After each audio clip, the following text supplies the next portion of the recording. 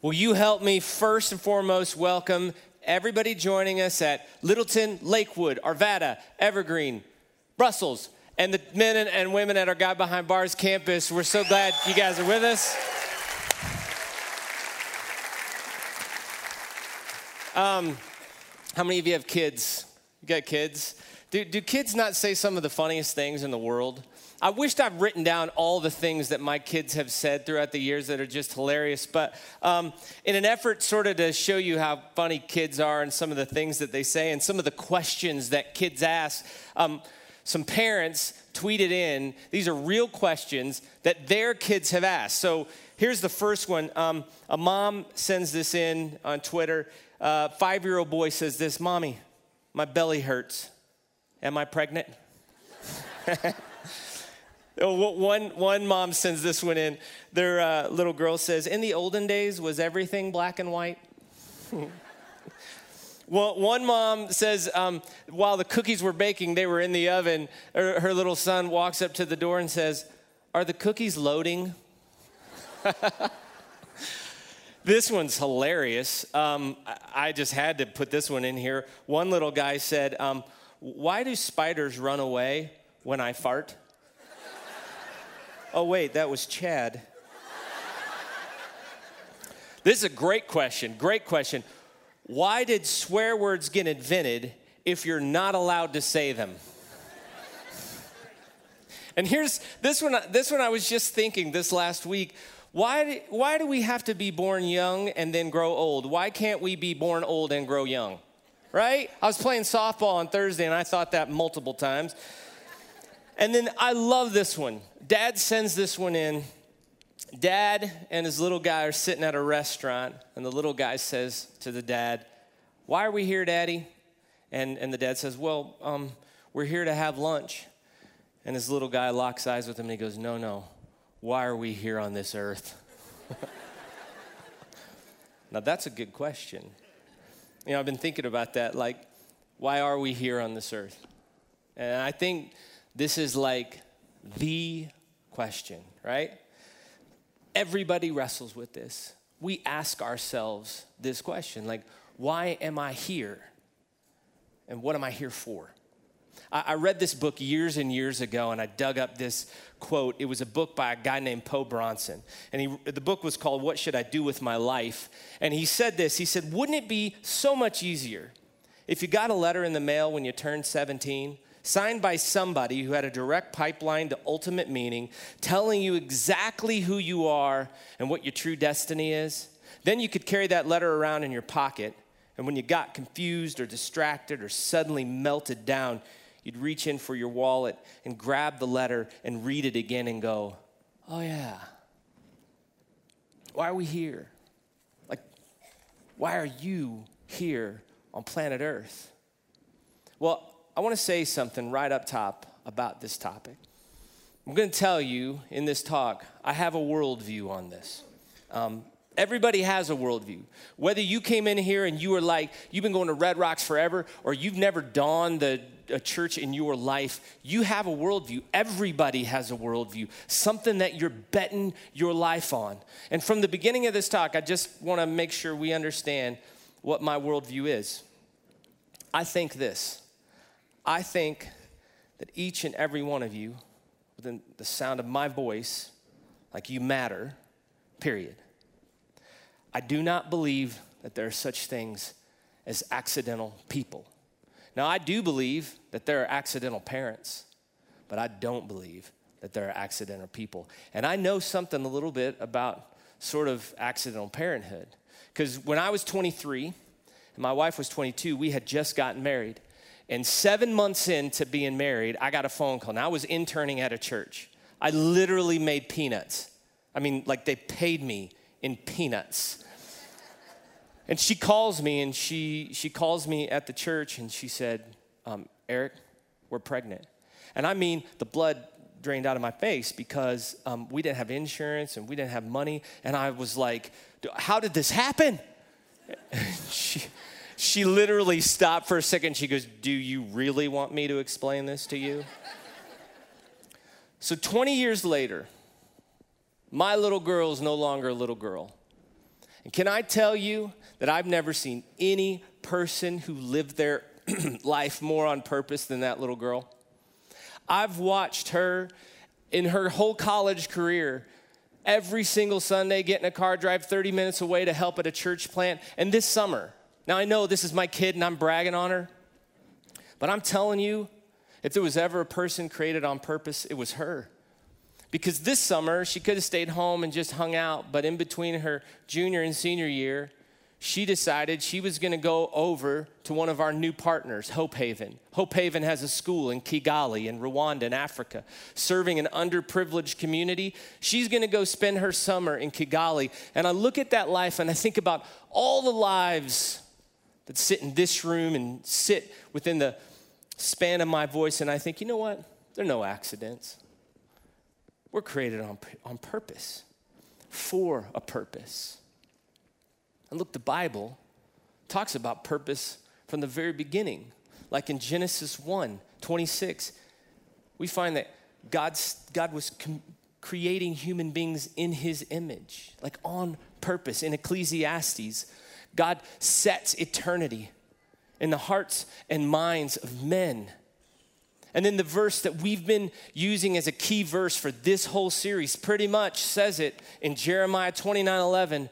For I know the plans that I have for you, declares the Lord. Plans to prosper you and not to harm you. Plans to give you a hope and a future. Jesus even said in John 10:10 that he came so that we, us, you and me, that we could have real and eternal life, more and better life than we've ever dreamed of. And that sounds to me like a God who has a purpose for you. Now, I'm the first to admit, in our culture, sometimes it can be difficult to believe that purpose is really something to be had. Because I think we live in a culture anymore that's sort of just a, hey, whatever, go with it sort of culture, right? Like, hey, whatever you feel. Hey, whatever.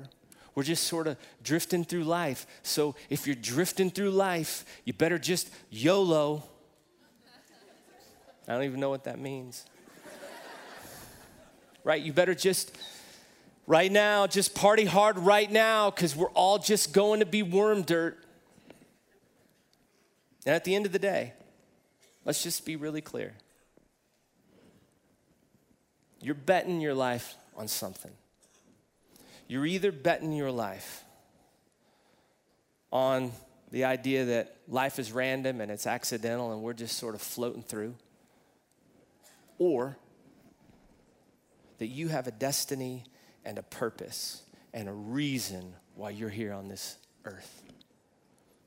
But either way, every single one of us, like, we have to decide, am I just floating through life accidental like? Or am I here on this planet for a purpose? And here's good news. You're not alone. One, everybody in this room has to make that decision. But this has been going on throughout time. In fact, the guy that we've been studying in this series, that we've been in this Let's Go series, Moses, had a moment just like this, where honestly, he had to decide. Was he floating through life accidental? Or was his life on purpose? Now, I won't give you the whole story because most of you know the Moses story, even if you haven't spent much time in church. And if you haven't listened to the last 5 parts of this series, I'd encourage you, go back. Sean did an awesome job last week of unpacking some of Moses' early life. But here it is in a nutshell. Moses, for 40 years, lived at the top of the world, man. He was on top of the world as a prince of Egypt. Then he made a mistake. He ended up the next 40 years being a shepherd. Pretty much the other side of the pendulum. And this is where we find Moses in one of my favorite passages that just sort of sprung out to me in the last few weeks. It's in Exodus chapter 4. Now, Moses has been wandering through a desert for 40 years. And the Bible doesn't tell us specifically that he's wrestling with purpose. But I can promise you that if you've been in a desert as a shepherd tending other people's sheep for 40 years, you're asking the question, like, am I here for any sort of reason? Did all that happened to me all those years ago, was that just an accident? Or is this my lot in life? And God shows up in Exodus chapter 3 and has a conversation with Moses. And throughout that whole conversation, if you read all of chapter 3, God lays out this elaborate plan like, look, I do have a purpose for you, Moses. I have a plan for you. And Moses keeps saying, no, not me. Here's why. Thanks. I'm a shepherd. This is what I do. And then one particular verse, the one that caught my attention, God says this, Exodus 4, verse 2. Then the Lord said to him, what is that in your hand? Now let me say something about when God asks questions. God already knows the answer to this question. God knows the answer to all the questions he's asking. So if you're in a situation where God's asking you a question, it's not because he needs to know the answer, it's because you need to know the answer. And that's what's going on with Moses. God says, hey, Moses, what's in your hand? In verse 3, a staff, he replied. The Lord said, throw it on the ground. So Moses throws it on the ground. That staff becomes a snake. And then he says, pick it up. Moses picks it up, and it becomes a staff. Now, this is important. I kept thinking, why this question? Why that staff? What's God trying to communicate to Moses? What does Moses need to know? Well, this is what Moses needed to know. See, that staff was a symbol. I heard a pastor say it this way. That staff represented 3 very specific things in Moses' life. Number 1, that staff represented his identity. You think about it. 40 years this guy has been walking with that staff tending those sheep. That's who he is. He's a shepherd. When you see him with that staff, you know what he is. He's a shepherd. Second thing it represents is his income. Like the moment you would see him with the staff, you would know what he did, and just like that, you would know what kind of financial capacity this man had, how he took care of his family. And number 3, it represented his influence. Now, maybe you say, well, he doesn't have much, but he had influence over some sheep, probably knew some shepherds. His identity, his income, and his influence. And here's what God wanted Moses to get. Moses, if you lay that down, what you have and who you are, I can make it come alive. Like, I can take those things that you have and I can make them have an impact, and I can make you come alive. He's saying to Moses right there with that question, Moses, I do have a purpose for you, but you're going to have to give it to me first. Like that purpose, it's in your hand, but you're going to have to lay it down. You're going to have to give it to me. Now, I think sometimes when we read stories like this, right, I can get a little self-righteous and go, Moses, what are you doing? God's talking to you. You're wandering around the desert. Why don't you just give him the staff? Just give him your stuff. He has a better life for you, right? What do you have that's so great? Why would you even argue? Go do something awesome. But let's be honest. We all have a tendency sometimes to hold on to the sort of table scraps of life, because sometimes it's better to hold on to something than to fear what might happen if we lay it all down and what happens next. Like it's the fear of the unknown. And I've run into lots of people who can convince themselves to live quiet lives of mediocrity, saying, well, this is living. Donald Miller wrote this book, great book, Million Miles in 1,000 Years. And he says, nobody would ever flock to a movie about a guy who dreamt of having a Volvo and spent his whole life and he finally got it, right? Oh, nobody goes to that movie. Nobody reads that book. And yet, here's what he says. He goes, but we spend our years actually living those stories. And we expect our lives to be meaningful. The truth is, if what we choose to do with our lives won't make a story meaningful, it won't make a life meaningful either. And I know firsthand about holding on to a bunch of stuff that brought no meaning. Because the first half of my life, that was me. First half of my life was all about me. Now, my parents raised me in church. My parents are awesome. But I concluded at a very early age that Jesus was not where I was going to find my purpose. I was going to find my purpose in a whole bunch of other stuff, and it wasn't going to be him, and it wasn't going to be found in a church, and so I'm not going to do that thing. And it's cool that you do it, but that's not what I'm going to do. And I could go into a whole big story about what happened to me, but the long story short is God did get a hold of me. And it's funny how he got a hold of me because, and maybe there's some other young guys in here that know this because their path was similar. It was through a girl. So it was 1994, all right, December. And I'd been living my life sort of just floating through life accidental. Grabbing onto whatever I could, partying, fun. And it's funny because it's like Pop-Tarts, right? Now, we have Pop-Tarts over in our office. I don't know why we have Pop-Tarts, but there are mornings when I walk in there and I want that Pop-Tart. I like the brown sugar and cinnamon ones. They're really good. There's no food in them. They're not even real. And yet, I'm like, I got to get a Pop-Tart. I know where this is going to end. I'm not going to feel good about that Pop-Tart, but I go in and I open it up. And once you open it up, you convince yourself I only have one Pop-Tart. I eat both Pop-Tarts as fast as I can. And about 3 seconds later, you feel gross. That's what I felt like most of my life was. All right? Chasing around a bunch of stuff that about 3 seconds later, I felt gross. I knew they didn't bring purpose. So I showed up at this church, and there's this girl. And from the moment I saw her, now she was really pretty, but there was something immediately different about her. I watched her in that church service talk about Jesus, worship Jesus, and there's something, like you've run into people in your life who really love Jesus, and there's something so different about them. I was like captivated. In fact, I got in the car with my sister, and we were driving back, and I went, hey, you know that one girl? And she was like, nope, nope. We're not even talking about her. You have 0% chance of ever getting with that girl. I was like, what? Why? She goes, because she loves Jesus, and you don't.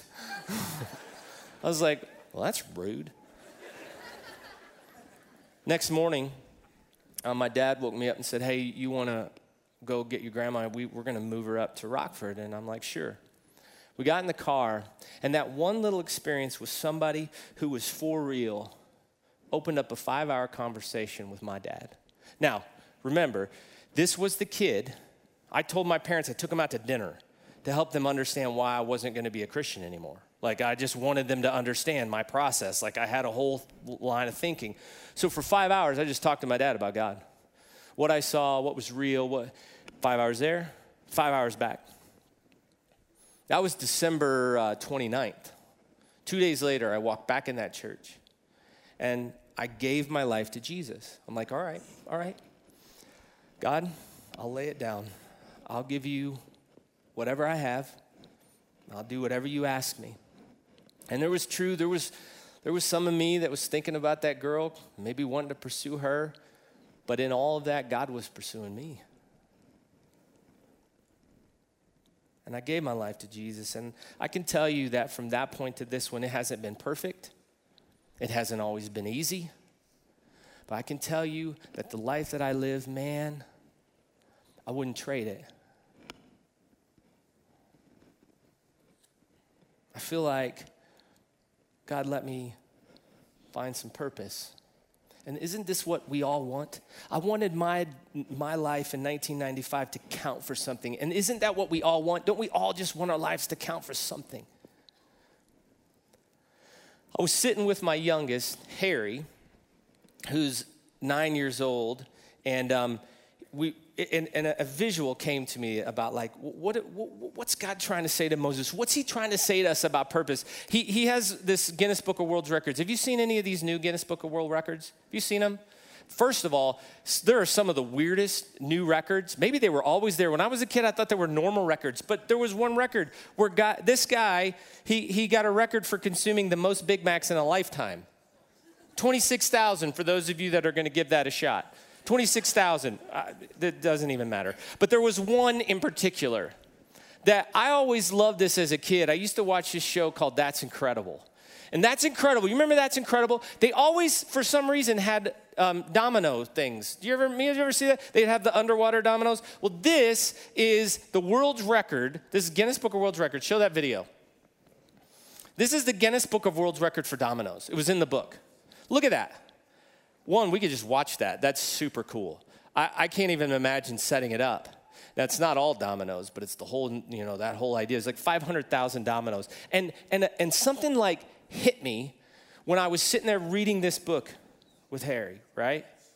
Started thinking about dominoes. We're like dominoes. Like what God's saying to Moses is he wants to use your life to impact another life. Look, God wants to give you a story of passion and adventure and of compassion, and it all starts just like a domino.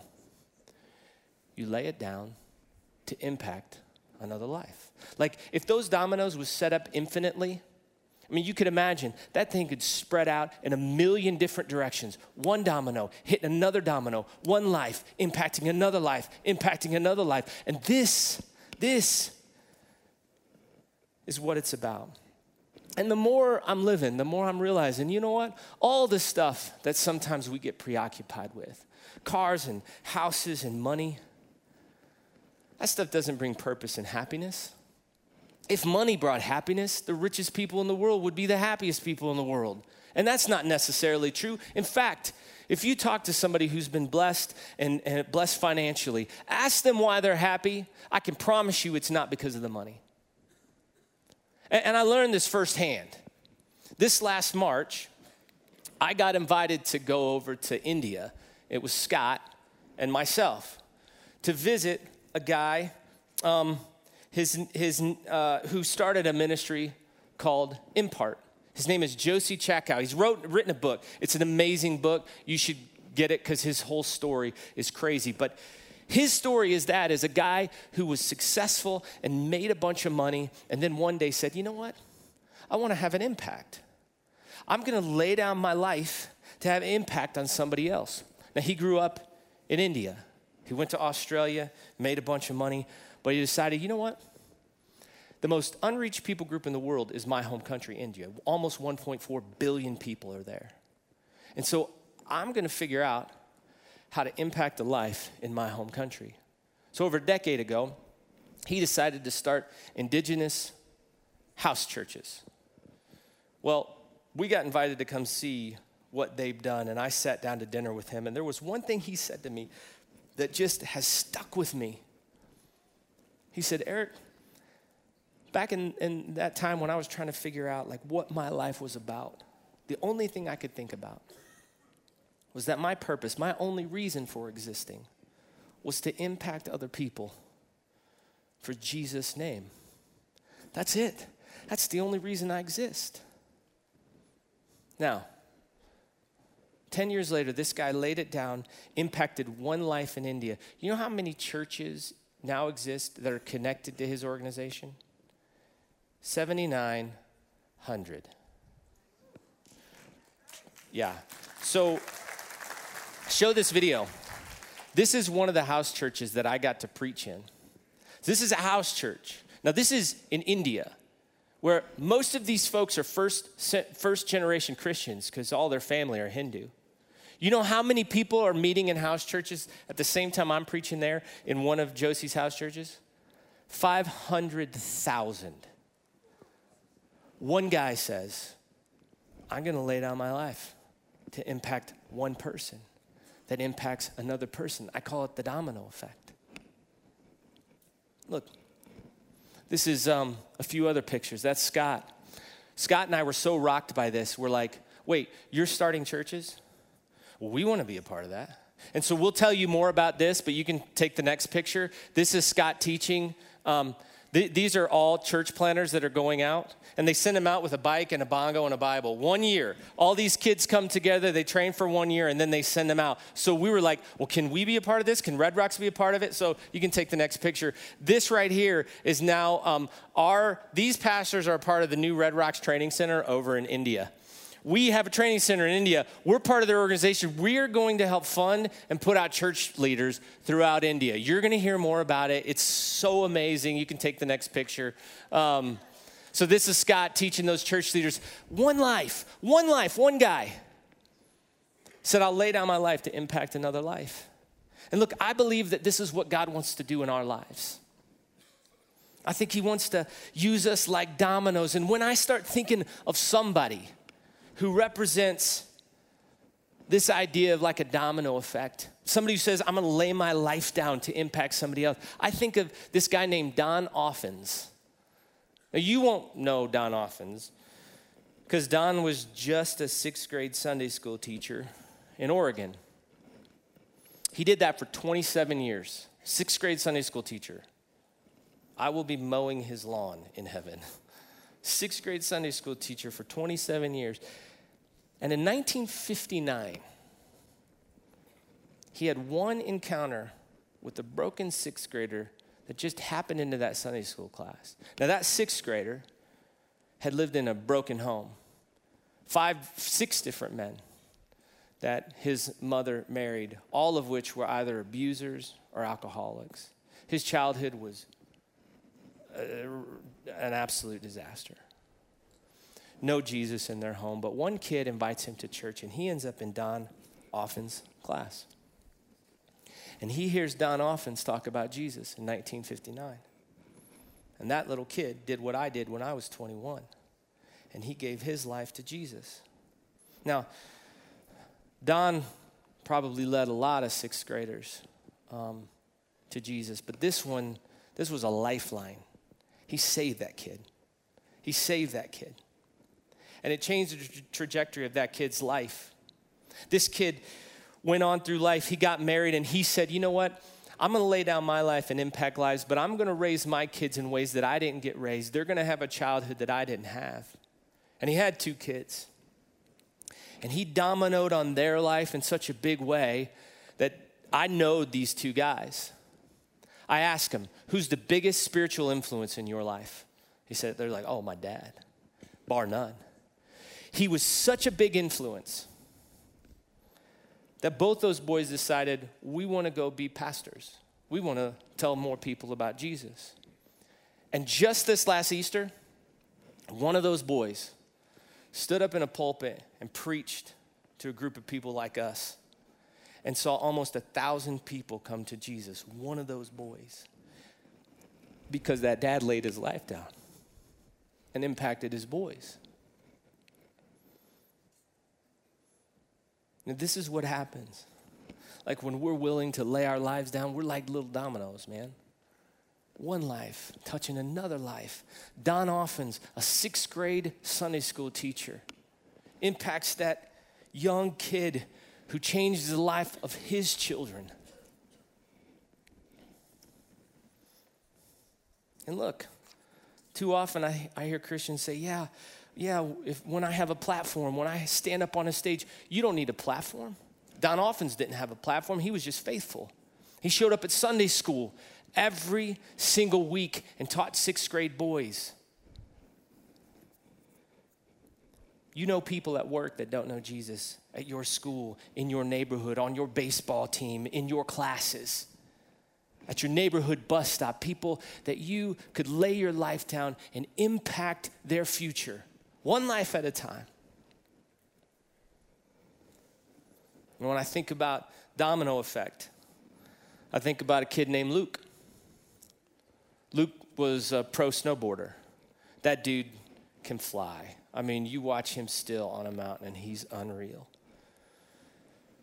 But he was wrestling through, like, what am I supposed to do with my one and only life? And he stumbled across a podcast. And that podcast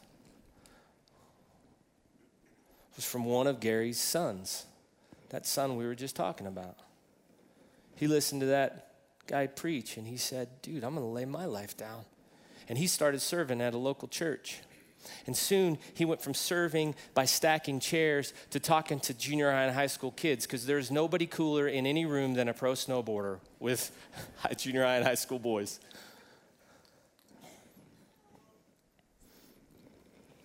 And he's impacting one high school kid after another. In fact, this was a picture of Luke. This is 1,800 high school kids that he's talking through. Now, you may not know that Luke, but I bet you know the last name of Gary, that little 6th grade boy. His last name is Brugman. And his 2 boys are Scott and Chad. We know those 2, founding members of this church. Luke, I asked him, I said, Luke, who's had the most impact in your spiritual life? He said, Chad. Chad has.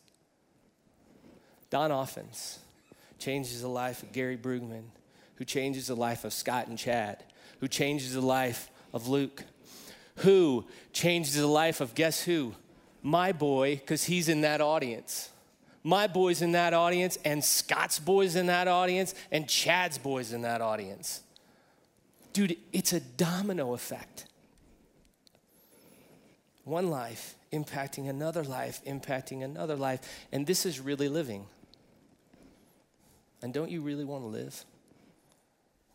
This is what it's meant in Mark chapter 8 when it says, only those who throw away their lives for my sake, for the sake of the good news will ever know what it really means to live. And this is why last week's message, if you didn't listen to it, matters so much. Think about it. Sean talked about the fact that your past does not disqualify you. Why? Because your past has no bearing on whether or not you love somebody who doesn't know Jesus. Your past has no bearing if you don't, to care for somebody who doesn't know Jesus. In fact, those people who are in your life that don't know Jesus might be there because of your past. That's why you're not disqualified. Everybody can be in on this. And you may not feel competent or adequate or know the answer to every spiritual question. So what? That's not the deal. The deal is being willing to lay your life down just to impact one other life. That's it. Like when you break it down to its lowest common denominator, it's as simple.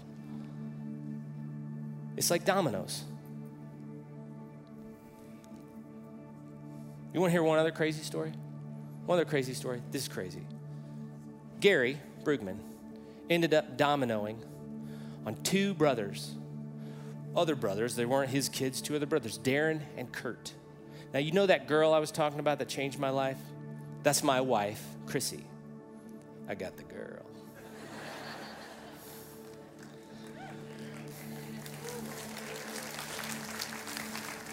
Okay, she grew up in a loving home, but she grew up in a home of people who didn't know Jesus.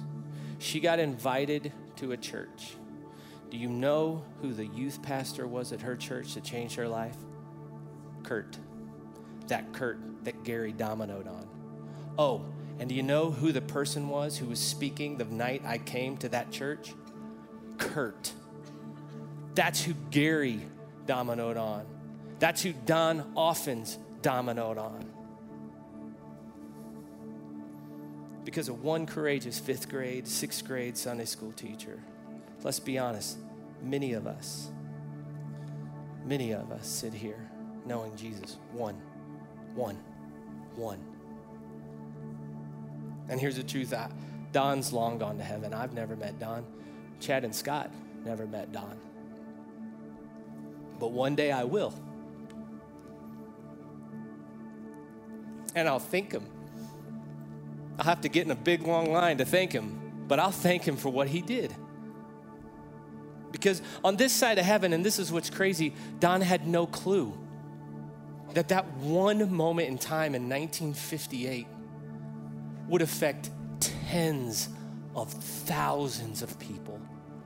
One moment where he laid down his life to impact a 6th grade kid.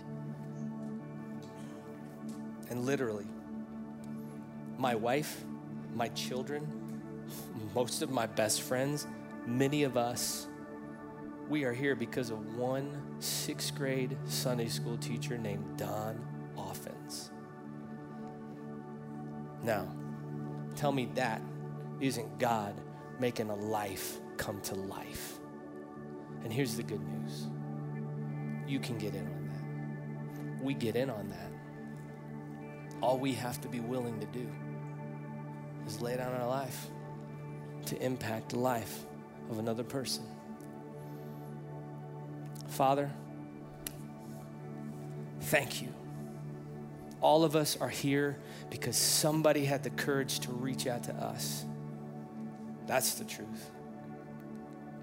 Give us the courage to walk into this next week and be a little domino. Lay down our lives to impact somebody in your name. We pray these things in Jesus' name. Amen. Can we stand at all of our campuses? Let's stand and let's worship Jesus.